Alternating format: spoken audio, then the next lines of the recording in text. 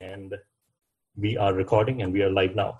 So good morning, good evening, and welcome everyone to the Swarajya Q&A in collaboration with Indic Academy with Dr. Arup Chatterjee, author of the acclaimed book on Mother Teresa, The Final Verdict. This webinar is Untold story. Untold story at the moment. Mother Teresa, the untold story. I'm sorry, yes, the untold story. This webinar is especially topical since today is the day the late Mother Teresa, Catholic nun and missionary and recipient of the Nobel Peace Prize, is being canonized as a saint by the Catholic Church. I'm your host, Abhinav Agarwal, and I'm delighted to welcome Dr. Arup Chatterjee, who joins us from London. Is that right? Yes, correct. I'm in London at the moment. I was in so many places. Yes, I'm in London. So Arup Chatterjee is the author of as I said, Mother Teresa, The Untold Story, a detailed factual analysis and bursting of the several myths surrounding Mother Teresa. The book was first published in 2003 and a reprint came out earlier this year in 2016. And what this book reveals about Mother Teresa is perhaps just as disturbing as what it says about India as a society that, frankly, we still seem to be in the throes of mental colonization. In Arup Chatterjee's words, and I quote, "Pusillanimity before the white man is a norm." These are strong words indeed, and I hope to ask him questions around this in this webinar. So, Arup Chatterjee, before we begin, some people say it is not nice manners to criticize someone who's dead and therefore unable to defend herself. And you do address this in your book's introduction itself, where you write, and I quote, "Criticisms of her peaked during her lifetime."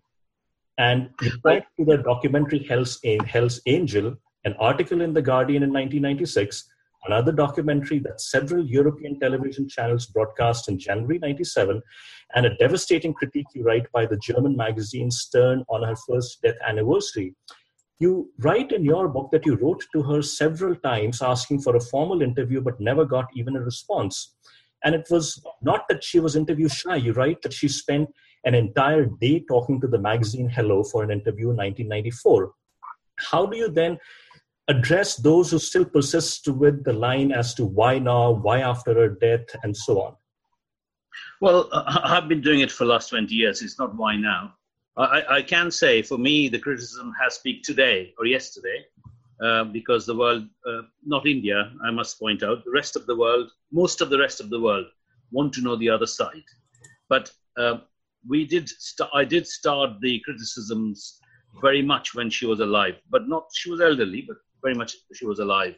So it's not that, why can't we criticize? I mean, if I die, I'm sure people will criticize me. It's not that you can't criticize anybody's legacy.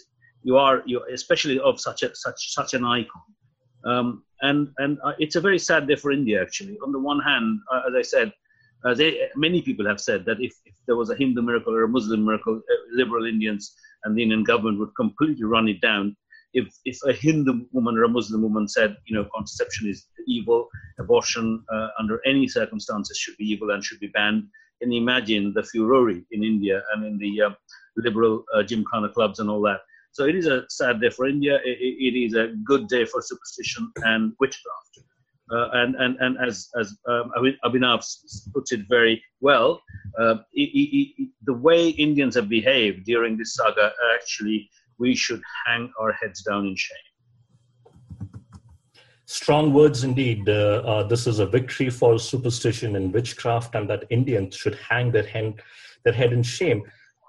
Let us now start with where all of this began, because Mother Teresa was not the only nun from the Catholic Church. And for that, if readers have read your book, they will know that for this we have to start with a gentleman named Malcolm Muggeridge.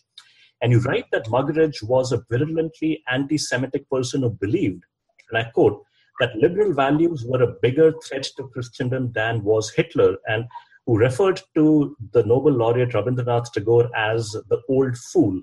And yet it was Muggeridge who made the 1969 BBC documentary Something Beautiful for God, which catapulted Mother Teresa to international fame. The Catholic Times said after Mother Teresa's death that had it not been for Muggeridge, perhaps even now, no one would have heard of her. And you describe a scene in this documentary where Mother Teresa imitates Jesus using mud to give sight to a blind boy. And you write, and I quote, "When it came to publicity, she was a born natural. please, can you tell us something about what you call this as the first row of her fan club? What do you mean by the first row of her fan club? Well, Muggeridge was obviously there, and he started the myth. Without Muggeridge, Mother Teresa wouldn't have happened. That's absolutely, positively, absolutely sure about that. He came to Calcutta in the 1930s when obviously they didn't meet because she was a nun in the cloisters, and Muggeridge was a deputy editor of the Statesman newspaper. He had intercourse with as many women as he could, including the Indian lady, half Indian, half Hungarian, Amrita Shergill, very talented painter, whose portrait of Muggeridge still hangs in Delhi's National Portrait Museum. After having intercourse with her, Muggeridge said that she was a filthy, I'm paraphrasing, a filthy Jewess. So this is the sort of man he was. He wanted to ban contraception for other people, including in Edinburgh University, where he was a rector for a little while. But he himself obviously had so many affairs and used contraception non-stop.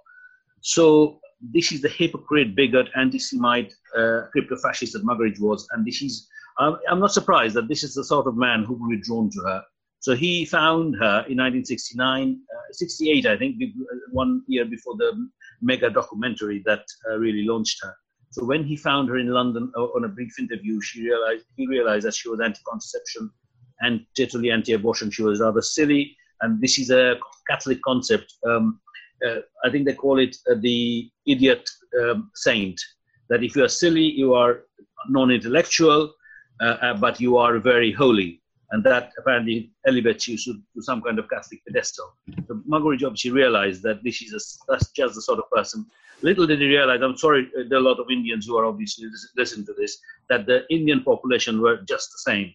So he knew, he probably didn't know, but he didn't care, that if you sold this person to an Indian population, that there wouldn't be any protest. So that's what he did. He made the documentary Something Beautiful for God, which went out in 1969. Don't forget, this was the age of single-channel television, and people were thoroughly impressed. Then he took her to the United States, where the real religious people live with lots of money. In Europe, she was forgotten.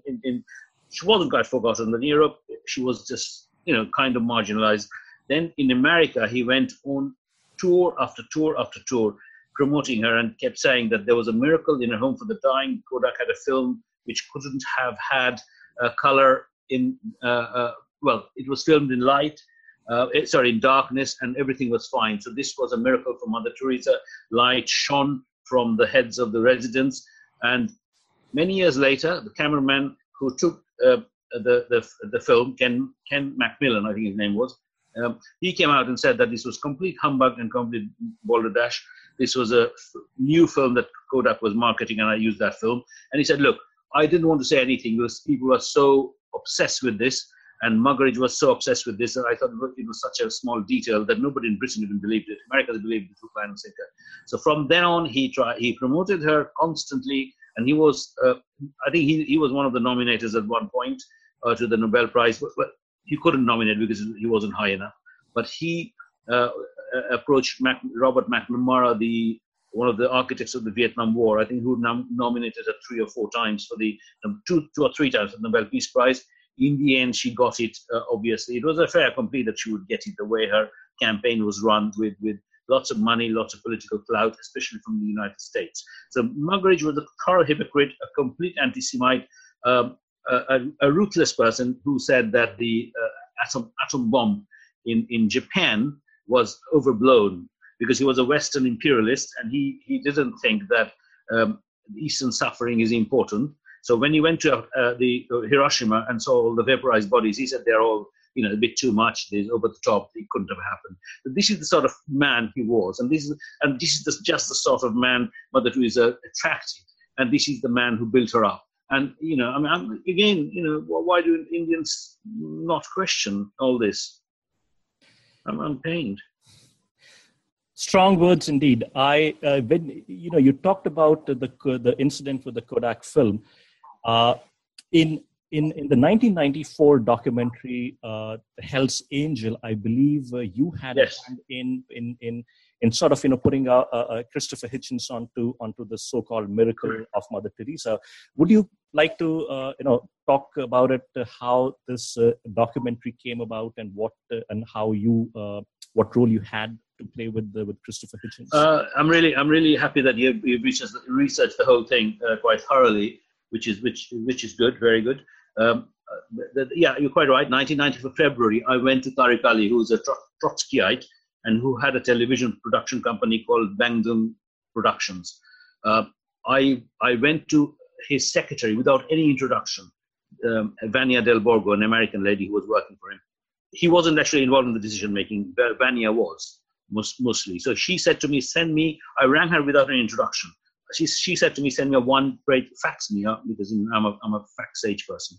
Fax me a one-page proposal, which I did. She took it to Channel 4, and the commissioning editor was Valdemar Januszczak, big name. He said, fine, we'll do the film. We'll give you £30,000. I didn't obviously take any money. And they gave Bangdung £30,000, and they decided to do a 30-minute documentary, but without traveling to India. And Christopher Hitchens' involvement was just this. Vania was looking for somebody to present the film, and she knew Hitchens from her Nation days. The Nation is a newspaper in America. And she thought that Hitchens would be a good person to present the film, which he was. So Hitchens was given all the material, which I must say mostly Vania actually collected. I was the brains behind the whole thing, but Vania was the main researcher. I obviously helped with contacts here and there. And Hitchens was the one who wrote the script. It wasn't his documentary. Anyway, I want to just rectify it for the sake of history. And from then on, you are absolutely right. Kate McKinnon spoke in that film, saying that this whole thing about the miracle about the light was rubbish. And from then on, obviously, she was very much alive at the time. Teresa was alive. And from then on, the critique of this lady started. And then I started my book, and then there are lots of other people took on in the West. In India, it was paralysis. And I can tell you this, some of my extended family stopped inviting me to weddings and things because they thought I was dangerous. Their children would be expelled from their convent schools if they knew they were associating with me. So, I didn't care, to be honest with you. But the fact is that I was also bloody paralyzed when I saw the reaction from Indians. I really, really thought Calcutta has such a bad name, such a bad reputation. If I start this campaign, people in Calcutta would love me. What a bloody idiot I was. So, I think that forms a perfect segue into my next question, which is that, the demonization of Calcutta and the deification of Mother Teresa seem to go hand in hand. You write that there is an East-West element in all this, and I quote, it is comforting for a white person to know that there is a corner of the world called Calcutta which can be portrayed as the white man's ultimate burden with impunity and without guilt. So can you elaborate on the role of someone like Dominic Lapierre, whose book, The City of Joy, and later the movie you demonstrated, was quite a stunning concoction of fiction, filth, and bile. The book sold over 8 million copies, and many Indians who bought it have also very likely bought into the vicious lies it propagates. Can you tell our viewers about Mother Teresa's complicity in encouraging these stereotypes? Why the West? Absolutely. Why should the West be so interested in helping propagate these myths about Calcutta? And you write that actually when Muggeridge came to Calcutta, he was coming there to for a better life, to make more money than he otherwise would have with his editor's deputy editor's job. And what the reality of Calcutta was, even when people like Lapierre were portraying Calcutta as a city of filth.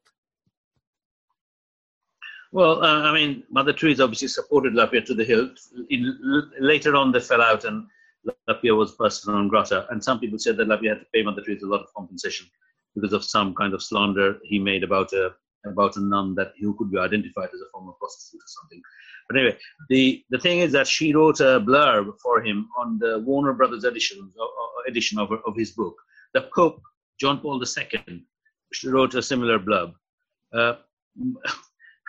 In his book, Lapierre says that Ramakrishna Mission nuns were collecting children after the flood and prostituting them. He obviously twisted the language. He said people who wore the ochre robe of the Ramakrishna Mission. And then he said that I didn't actually mean Ramakrishna Mission nuns. I meant people who were wearing their robes. So can you imagine? And surprisingly, but probably not surprisingly, Ramakrishna Mission were completely silent. They didn't make a hullabaloo about this. They wrote a short letter of protest, and they got a letter of apology and 1 lakh, a check for 1 lakh rupees, which they sent back. And they thought that they're very glorious and holier than thou. They should have taken that man to the courts and shred him, or make a big fuss about it. But they are paralyzed also. And the person who the main character Kowalski is based on, his name is Gaston Dayanand. He runs a home near Calcutta, where any practice you can imagine of the worst nature goes on. Everybody knows that in that village. The company is called, the organization called ICOD, Institute of something, ICOD, ICOD in West Bengal, but not very far from Calcutta. There are villagers often see flickering scenes on computer screens from inside the home, where you can see what goes on, what sort of films are shown.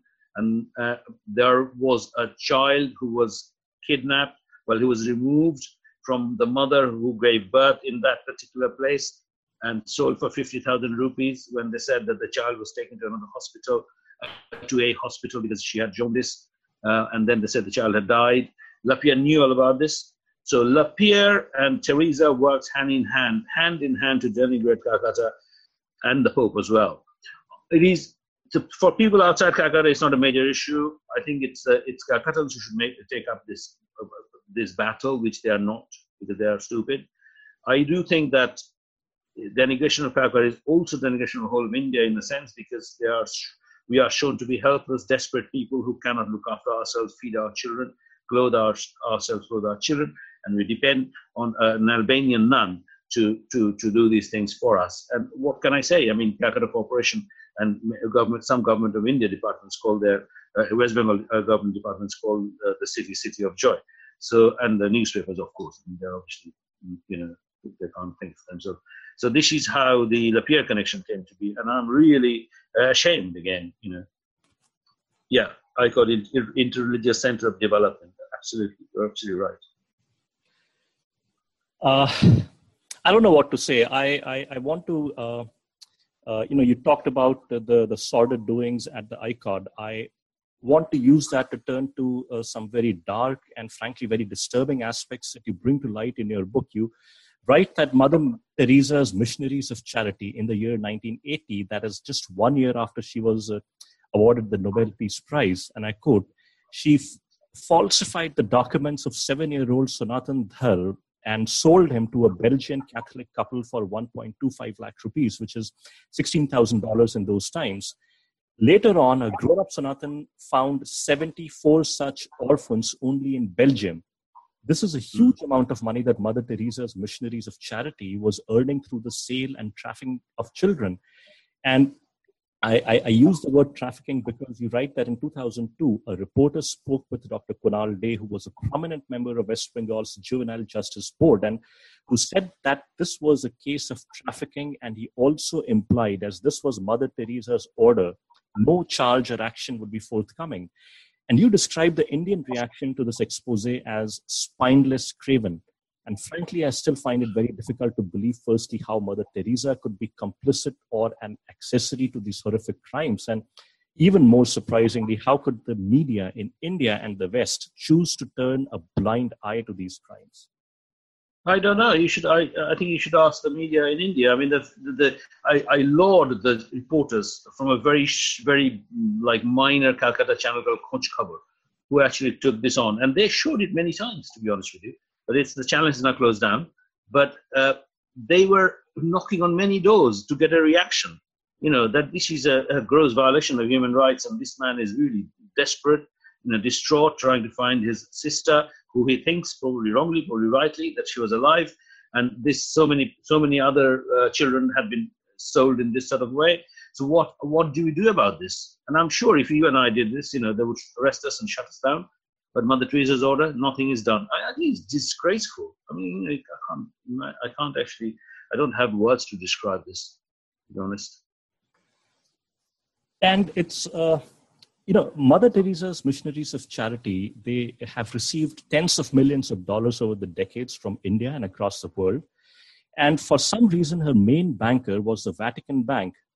And in 1981, you write, Mother Teresa's order became one of only 15 organizations belonging to the Vatican Bank to be investigated for money laundering. After a scandal broke out linking the Banco Ambrosiano of Milan, in which the Vatican Bank held a significant stake, you write that many respectable Catholic charities withdrew their accounts, but not Mother Teresa. Why did the mother maintain such a high level of secrecy behind her accounts? And why was it so important for her to keep depositing the funds the missionaries of charity received with the Vatican Bank? And, why has not anyone demanded accountability into where those millions, probably hundreds of millions of dollars have gone? Well, she didn't care. I think it was arrogance and also her fealty to the Catholic Church and to the Vatican. I must say that most Catholic charities do not keep their funds account with the Vatican Bank anymore. They stopped doing that. Like KFOD and respectable organizations like that. They don't have accounts in the Vatican Bank. They have accounts in normal banks, but not so the missions of charity. Again, if you don't question this, if you don't ask questions, if Indian journalists don't ask questions, why Mother Teresa? Also, the Vatican Bank is not totally an Indian issue because the money that they get abroad, that goes there. The money that they get in India, they don't actually send it to the Vatican Bank because probably they can't. But on the other hand, much of the money they get abroad, they could have sent it to India, but they refuse not to.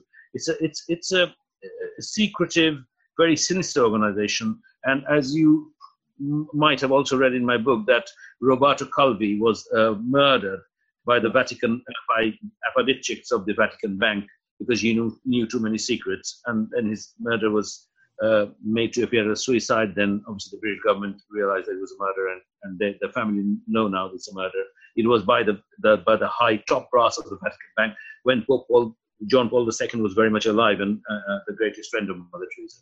So again, it's their choice where they keep their money. You can't tell them, but you have to realize that no other respectable Catholic charity also keeps their account there. It's only very strong right-wing pious Catholics, crooks, and people with a lot of things to hide maintain accounts in the Vatican Bank.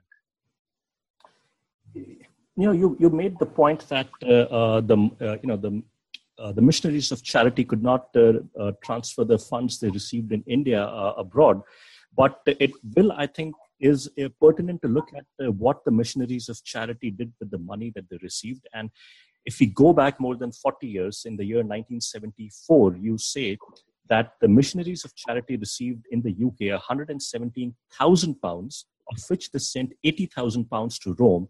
And to the home of the dying in Calcutta, they sent 45 pounds.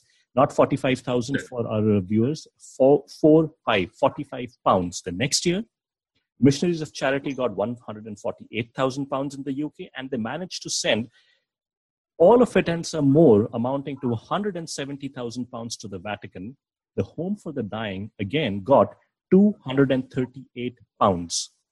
And coming closer to India, in the early 1990s, you write that when an Indian journalist did manage to obtain the missionaries of charities accounts from the Registrar of Trusts in Calcutta, which they were obliged to file their returns, being a charitable organization, an 80-year-old Mother Teresa personally went to the Registrar of Trusts office to let loose a diatribe.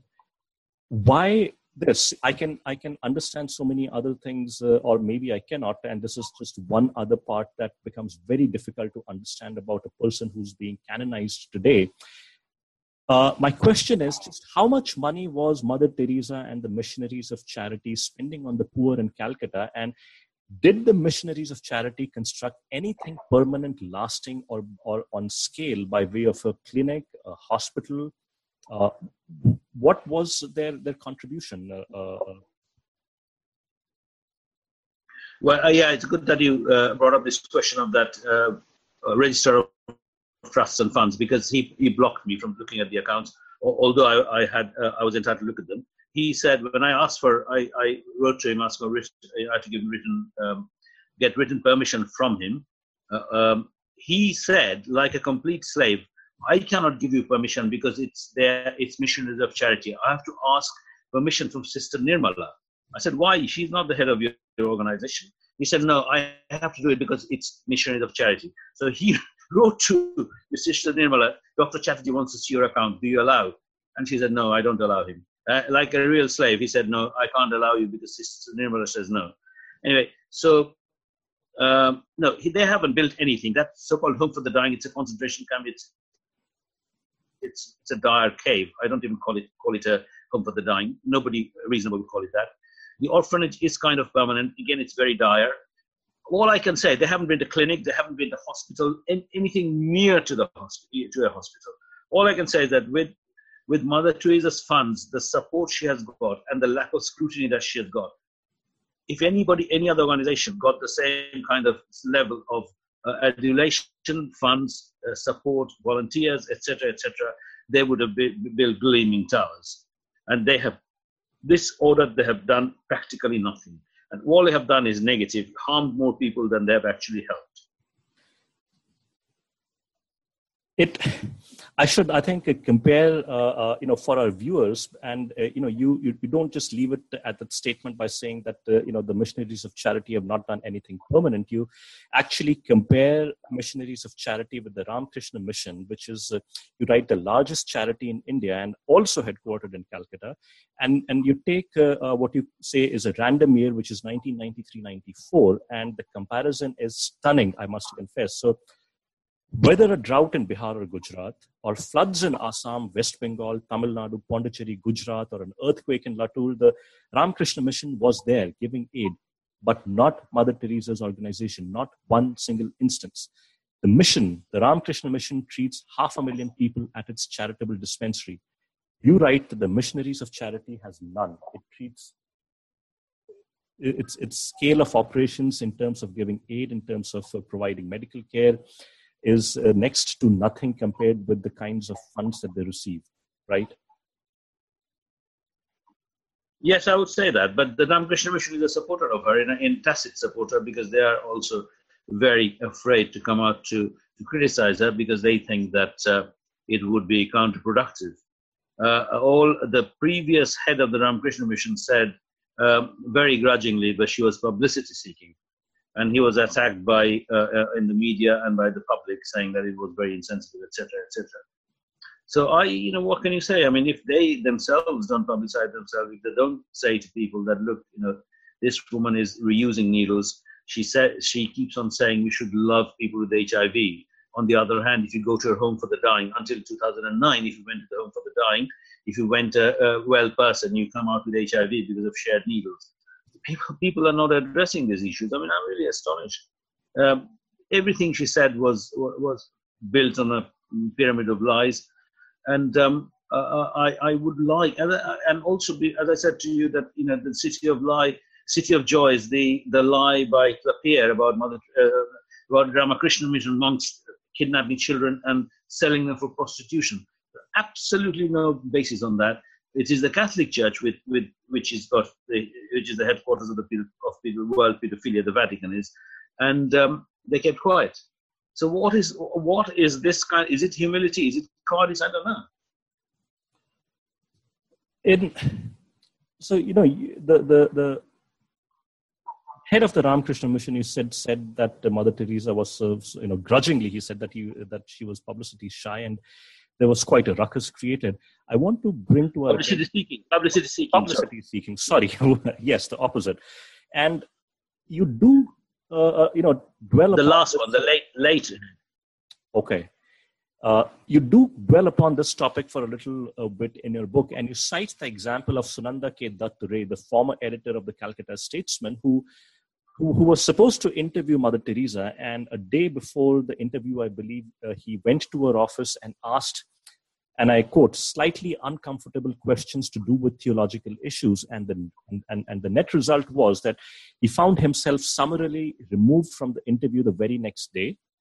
Or when Calcutta's local journalists went to see Mother Teresa about some topical issue, were told that the mother had suddenly taken ill. But the very next moment, when one of the journalists, Subroto Basak, the Associated Press representative in Calcutta, sent in his card, was immediately ushered in. So this seems to have been a very, successful, calculated ploy of cultivating the right kind of publicity. So my question is, to what end? Because if her work was truly, as the name suggested, missionaries of charity, it should have spoken for itself.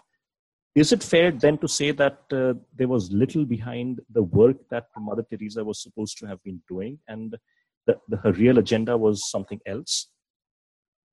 Well, the real agenda was actually flying the flag of a very rigid, very negative kind of Catholicism, obscurantist, extremely backward Catholicism, which opposes contraception and abortion, to take the Vatican's message as far as she could. So for this end, she would do anything she could. And she exactly knew which reporters and journalists to quote. Even for picture taking, she would prefer a white person to an Indian person, because she probably knew that the picture would go far. Her semi-official photographer was not an Indian person, but a Japanese person, because obviously she knew that Japanese technology would give her better pictures. So I think she was very canny when it came to publicity. And this image of this wispy nun who was sort of bumbling and fumbling and humble and falling over is so rubbish that, and unfortunately, again, Indians bought into it hook, line, and sinker.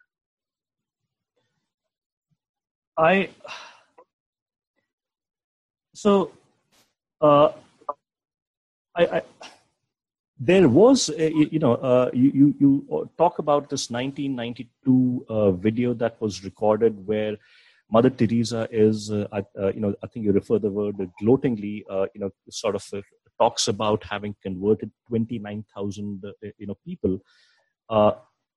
What is the background of that? Why, when was it recorded, and how is it, pertinent today? Oh well, I mean, if I tell you how I got the video, then you wouldn't believe it. I didn't have to do a lot of. Well, it came to me in a very natural way. Let's put it this way, and I've had it since 1994. I had sat on it because I didn't want to foment communal type things, and also being an atheist, I'm not against conversion per se. If you want to adults want to convert willingly, even if for love or money or a billy goat.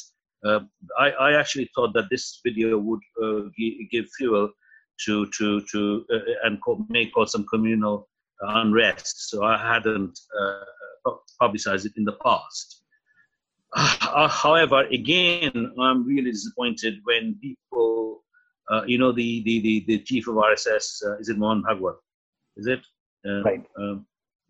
Mohan Bhagwat, yeah, right. He was pilloried by liberal media for saying Mother Teresa had a conversion agenda, and even then I didn't publicize the video. But when I've publicized it now, and I've sent it to Indians from all across the political strata, all across the religious strata, nobody's bothered. Nobody's saying that, look, this is a woman. We always thought that she was so good to other religions, so liberal to other religions, because she used to say as like a parrot, I help Hindus to become better Hindus. I help Muslims to become better Muslims. This is complete bullshit. So the video says very categorical that I have converted 29,000 dying people. There is a theological issue in that. In Catholicism, normally a priest can convert. But if you are in a dire situation, an emergency, anybody can convert, because obviously the Catholic Church wouldn't let the chance of conversion go. So she did convert, according to her, in her own words. And lots of volunteers have told me also that this went on. But again, to be honest with you, I'm in two minds on this, because I don't want this to become a huge communal issue. On the other hand, this should be known by people, that this woman who they think was such a divine soul was doing this. It's a very low-level thing, that you are exploiting vulnerable people in your who are actually under your roof. I think it's extraordinarily depraved. And I think that my personal wish is that Bharat Ratna should be recalled. Well, I think the realism, we have to accept that nothing of that sort is going to happen, because people have been asking for an investigation into the millions of dollars that the missionaries of charity received, but no investigation has taken place in the 20 odd years since her death in 1998, I believe, but 97, sorry. So I want to now get to the closing of our Q&A, Roop Chatterjee, and I have a couple of questions here. The first one is that Mother Teresa is being made a saint, but evidently it turns out that the reality of the work that she did was not quite up to what we were made to believe by Indian and Western media. Abstracting from Mother Teresa, what is the lesson that we need to take, or is there anything that we should be learning from this, from this entire decades or episodes spanning several decades around Mother Teresa and missionaries of charity? Is it that any organization that claims to do charitable work should come under a cloud of suspicion, or any foreigner should come under a cloud of suspicion? What is the lesson that we should, you would want your viewers to take? It's very striking that even the Vatican 3 days back put out a statement saying that this woman is being canonized not because of her charity but because of her holiness and piety. But if you speak to an Indian journalist, even if you open your mouth, they start screaming, "Oh, such a great woman! Oh, such a charitable woman with greatest soul in the world," and blah blah blah. But the miracle is a bit suspect. But I just keep saying, stopping them. Look. I'm not talking about the miracle. It's a Catholic miracle. Let them do their own miracle. I'm talking about the so-called work. The lesson is that I don't want to. I think any country with self-respect should stop other people from coming in and dishing out so-called good works. I think it's nothing to do with, I'm paranoid that somebody's agent or somebody or the other. If they're an international charity of a very strong repute, obviously in disasters and things like that, they can come in for short periods of time. But the days of, white person coming in with the big robe and all these little black people milling around them, the day of that is over. I do not think that should be allowed, especially as individuals like Mother Teresa and Jack Prager, who operates in Calcutta also, who's a quite a weird man with racist overtones. So, but no, I'm not against big charities as such, because that leads to isolationist and also a bit paranoid. Not in favor of banning everything like that. No.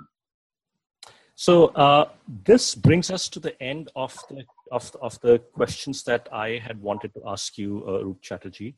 What I will do is, there are a couple of questions that have come in over the chat. I would request people to send any questions that they have over the chat, and I will ask you those questions. So while people are sending in their questions, I will start with a couple of them that have come in. The first one is that can Dr. Chatterjee cover her support for the Duvaliers, and were the Duvaliers the only repressive dictators she was close to, or was there a pattern? And for people who have not read your book, yes, you do talk about her visit and her statements in support of the First Lady as well as the President out there. Do you want to talk about that for our viewers? No, what about Marcos? I mean, she was a great friend of Imelda Marcos and Ferdinand Marcos. I mean, they're very repressive people, killed a lot of people. I mean, they're not as ruthless. They were not brutal as Duvaliers, who actually used to feed people to the dogs, cut them up and feed them to the dogs. But Imelda Marcos gave her unlimited amount of money. We don't even know how much she gave. I also want to talk about a man called Ronald Reagan, who was an extremely close friend of hers. She had a special entry door to the White House, and she had a special room earmarked for her. And Ronald Reagan was a vicious man who bombed and killed the whole cabinet of Grenada when they didn't vote according to his wishes. He supplied arms to Sandinistas, contra-rebels, because he wanted to fight the Sandinistas. He created the Taliban along with Mrs. Thatcher, So these are the sort of people she cultivated. And also Pinochet was a great fan of hers. Probably she received a lot of money from Pinochet as well. There was any right-wing, extreme right-wing, vicious Catholic dictator was a great fan of hers. And there would be no questions asked. Anything at her hands were stretched. Give me as much as you can. I don't care where this money came from. In case of the Duvaliers, it came from obviously fleecing his people of Haiti, and also from narcotic trade, which the Duvalier family were involved in a big way. So support from bloodthirsty dictators from across the world, money from child trafficking. Very interesting. I'm speechless. There's a very interesting question that someone has sent in that, and I'm going to read that out. Sundar says that with all the RTI, which is the right to information, public interest litigation, and social media, do you think it can be revisited and accounts explained better? Will you be taking it forward, or have you given up? I have given up on the accounts actually, because I'm not an accounts type person. I'm sure somebody, I'm a bit tired doing all this by my own. Why doesn't somebody else who has got an account type brain? Because I'm a more an abstract type person, a bit different. So why can't you, one of you, take this up and do this? Yeah, because I'm not going to do it, to be honest with you. Okay, I think we have a fair number of social media warriors. I hope one of them or more than one of them take that up. There is a question that asks, is there an Indian journalist that has had it in him or her to stay open to the possibility, and maybe Mother Teresa was not so noble? So we have covered the nobility part of Mother Teresa, I think, in fair depth. But in all these years, have you come across any Indian journalists that you would want to call out who has approached this with a slightly more than open mind? I think the one is Nanda K. Dattare. He was okay. I mean, he was very skeptical. He is rather, but quite skeptical of her. But nobody has this sense of pride, which I have as a person of Indian origin. That why should this Albanian nun wrongly portray an Indian person to be so helpless and to be beholden to Catholic charity? So obviously nobody has my brutal obsession, but I think I can think of only that person and nobody else amongst the thousands and thousands of Indian journalists with so many agenda. And also they're very worried that if they take it on, that they will lose their job and they will probably be jobless. There are lots of Indian rationalists who do that, but they're not very well known or powerful. I found a band of people who are anti-Mother Teresa. What a tragedy. But they're not our eminent Indian journalists refuse to take that up. There's a question that asks, how did Dr. Chatterjee begin researching Teresa? And I think you covered it, and I've said that it was the wrong portrayal of Calcutta. And you say that your family has been in Calcutta for as long as the city has been in existence. You also write in very graphic terms somehow Calcutta was being portrayed in the media, and if memory serves me right, there are two portrayals of Calcutta I want to talk about if I can. One of them is where you write about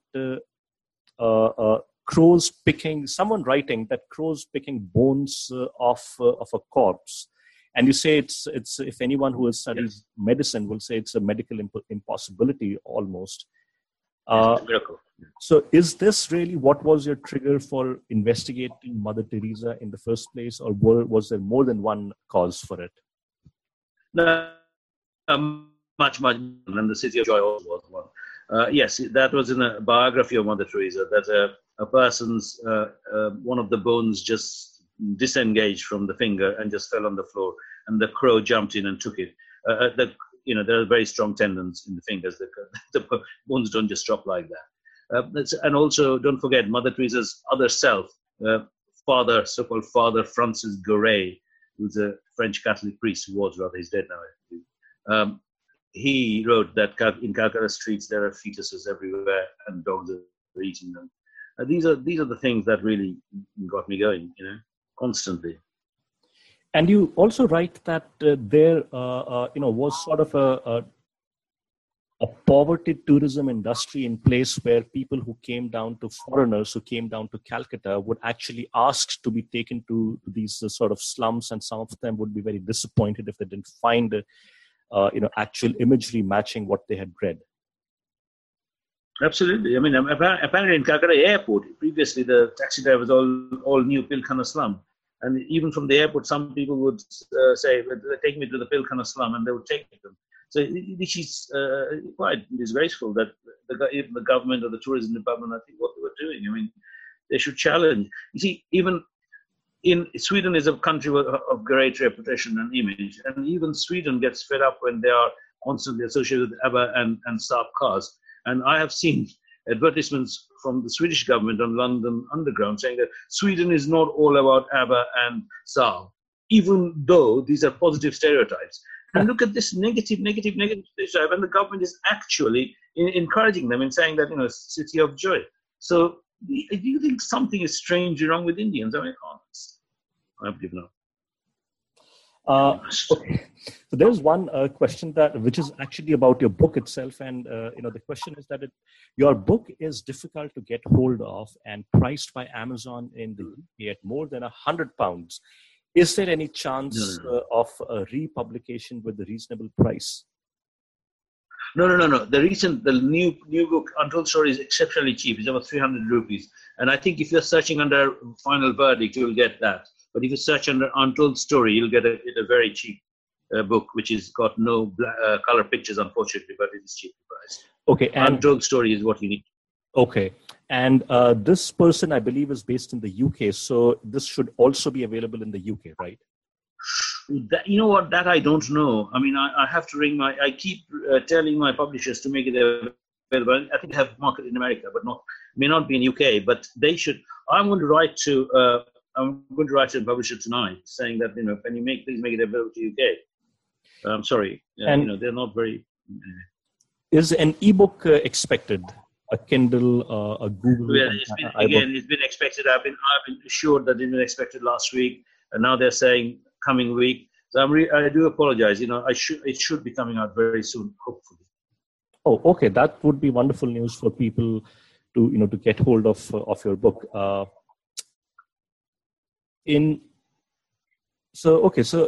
Related to the earlier question of someone taking up the further investigation and bringing to account Mother Teresa's missionaries of charity, there's one question where the person asks if we can get some guidance on where to start.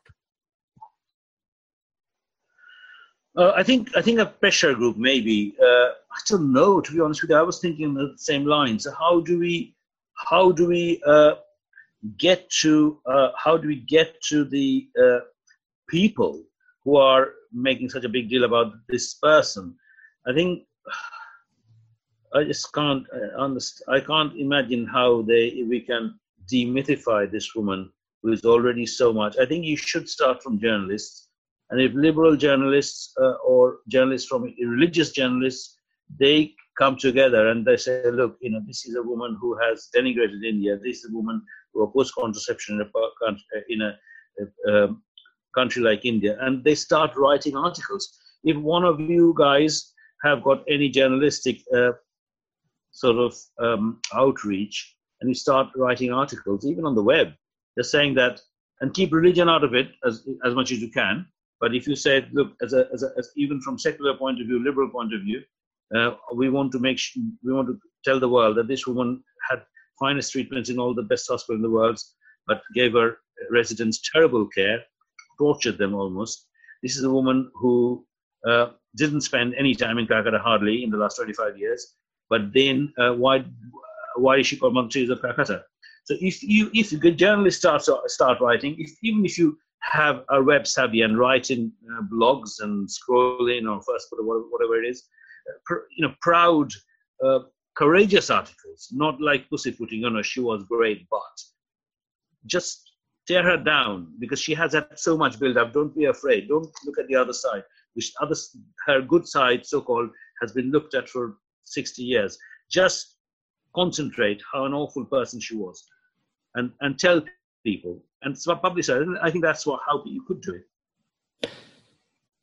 On I think that's wonderful advice. We have started to see some articles come out from some online web magazines. I think, I'm hopeful that other people will take this on, and we will start to see some more investigative and strong articles on that. There's an interesting question from it says that there does exist a tradition of decanonizing of saints. Unfortunately, Mother Teresa's canonization is more political than spiritual. So I don't know whether saints can be. I don't know about this because I don't know Catholic theology that well. Okay. I don't know what I don't have to do to decanonize it. Surely she hasn't. You can start a campaign, I'm sure, but then what's the nitty gritty of that? What's the how you even to upset the Vatican by a petition? What you have to do? I don't know. I'll have to look into it. What's the process of to start the decanonization, and if we can say gather 100,000 signatures, and then they have to look into it. If that's the law, then I would love to do it. And really and truly, we should, as this chap said, we should worry more about the Bharat Ratna than the sainthood. We should recall the Bharat Ratna, and perhaps we should start a petition that a woman who insulted Indians. I'm not a religious person. I'll make it very clear. But who insulted Indians by converting them when they were, dying, does not merit the Bharat Ratna, and he posthumously retract it, is what I would say. And also, when please, if I can say, when you write your articles on online or anywhere else, please keep the religious attack to the minimum, because then people just get, just dismiss you, saying that, oh yeah, you're coming from a Hindu fanatic viewpoint. Just say that, look, I'm not coming from a religious viewpoint, I'm coming from a neutral viewpoint. Then mention the conversion, obviously, but shouldn't be attacked just because she was a Catholic. Dr. Arup Chatterjee, I wish to thank you on behalf of Swarajya and Indic Academy from the bottom of my heart. I hope people on this webinar have enjoyed it and have learned from it as much as I did from this webinar, as well as from reading your book. And I will be putting this video up on YouTube in the next couple of days and send out a link to everyone on Twitter and elsewhere. Any closing comments you have for us, Arup? No. I mean, my plea. Please do something about this. Just challenge the myth and make sure it goes out. Don't just sit there, because I'm not internet savvy, as Abhinav knows. I'm sure you guys can do it, blogs and things like that, and just do it from a neutral human angle. That this woman was inhuman. We have to let that go out. Okay, thank you so much, Dr. Arup Chatterjee, and good day and good evening to everyone, and till the next Q&A. Thank you and bye. Thank you very much. Very kind. You're very well informed. Thank you. Thank you.